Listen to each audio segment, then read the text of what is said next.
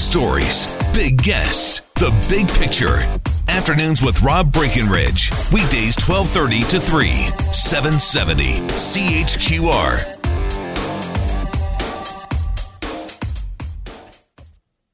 So it turns out everything is wonderful here in Alberta, which is to say everything is not as bad as we thought it would be. So maybe there's a little something for everyone. If you want to spin these numbers a certain way, there's certainly a lot you can cherry pick. It's very much a mixed bag when it comes to Alberta's current situation. We get the third quarter fiscal update from the Alberta government.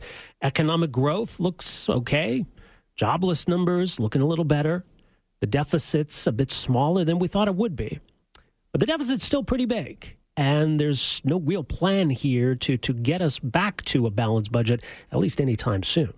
Reporter John Himpey, following the third quarter fiscal update today, was doing all the fun lockup stuff and everything this morning. Good times. John, thanks for checking in here. Hey, no probs. Okay, so big picture snapshot here. I guess what stands out is everyone wants to know how big the deficit is, and it's a little bit lower than we thought it would be. Yeah, so we're talking about a $9.1 billion deficit now for Alberta. That is down $1.4 billion from the budgeted amount. Now, there is some, I would call it kind of crafty accounting that kind of goes on to make this happen as well. So in the budget, when they build the budget, they put in this risk adjustment cushion, right? So if bad things happen, there's a $500 million worth of, we can wiggle around. Yeah. They gave that back today. And so $500 million, so $500 million of that $1.4 billion we're talking about is that money that they're just going to give him back. So we're talking about really $900 million less in the deficit at the end of the day. Well, and I mean, that's not insignificant. And so that's primarily on the revenue side then, is that right? Yeah, and we're talking about higher revenues happening as a result. We're seeing that come down.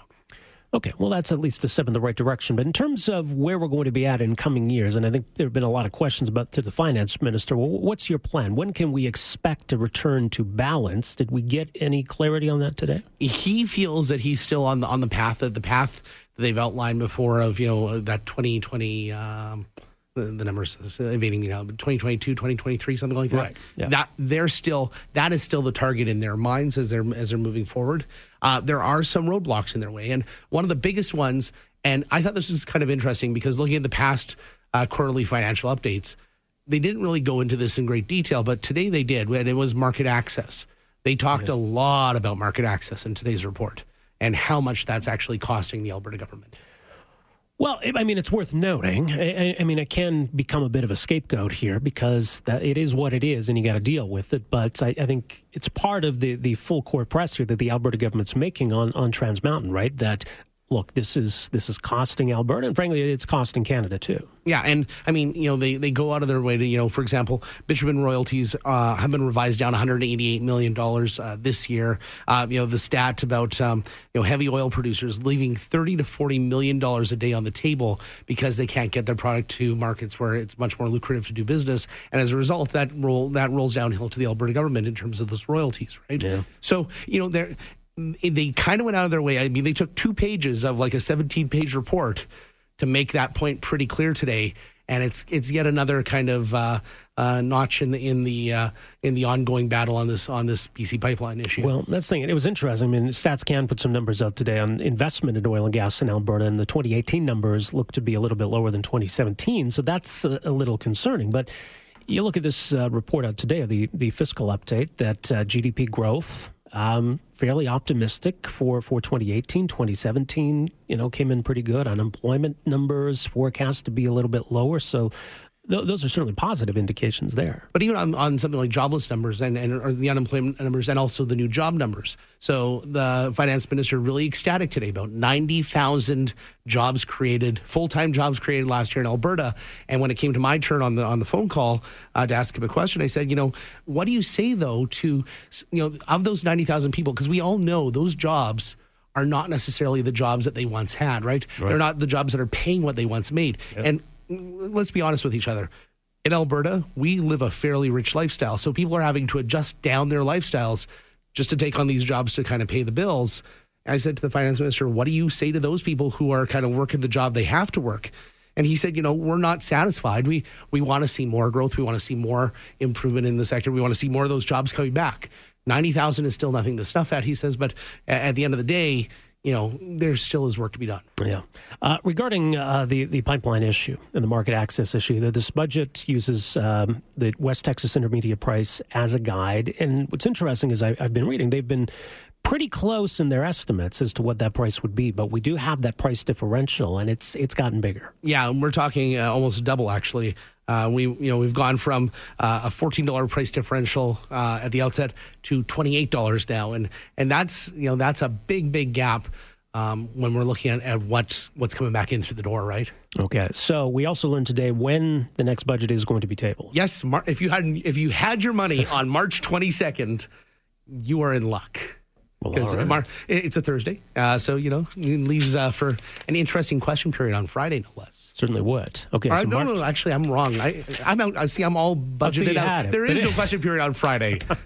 What am I talking about? See, you have the budget date right, March 22nd. Yes. That's what matters. So yes, that's going to be an interesting document. All right, we'll more through the afternoon from you, John. Thanks for the update here. No problem, Rob. All right, reporter John Himpey following the third quarter update today from Finance Minister Joe Ceci.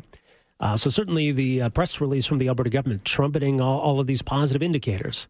Alberta's economy leading the country with growth in nearly all sectors. GDP growth in the third quarter revised up to 4.5%. The deficit down by $1.4 billion. 90,000 full-time jobs added last year. Unemployment rate forecast for 2018 has been revised lower to 6.8%, down from 7.6%. This is a result of more Albertans working, housing activity, and consumer spending confidence are all up. Manufacturing sector has bounced back, in part because of the resumption of activity at a beef packing plant in Balzac, the opening of the polyethylene plant expansion in Joffre. They said conventional oil and gas investments exceeded expectations. Okay, and yeah, I mean, there's some truth in all of that. Right, we had the sobering cold water in the face, though, today from Statistics Canada, looking at investment in oil and gas in Alberta. We mentioned this. It's going to be down in 2018 from 2017 even, and down $35 billion from 2014. Just let that sink in for a moment. $35 billion lower than 2014. That's about 61%, according to economist Trevor Tombe at the University of Calgary. It's interesting, too. And he charts this out. You can look at Alberta, Newfoundland, and Saskatchewan. Alberta and Newfoundland have been tracking very close. Saskatchewan saw an increase in investment. As a matter of fact, from 2016 to 2017, they'll be more or less flat through 2018. But they've fared a little bit better on that front than Alberta has. So that's a big worry. And, I mean, a lot of that has to do with pipeline uncertainty, to be sure. Anyway, 403-974-8255 is our number. We're back with more right after this. Afternoons with Rob Breckenridge, starting at 12:30 on News Talk 770 Calgary.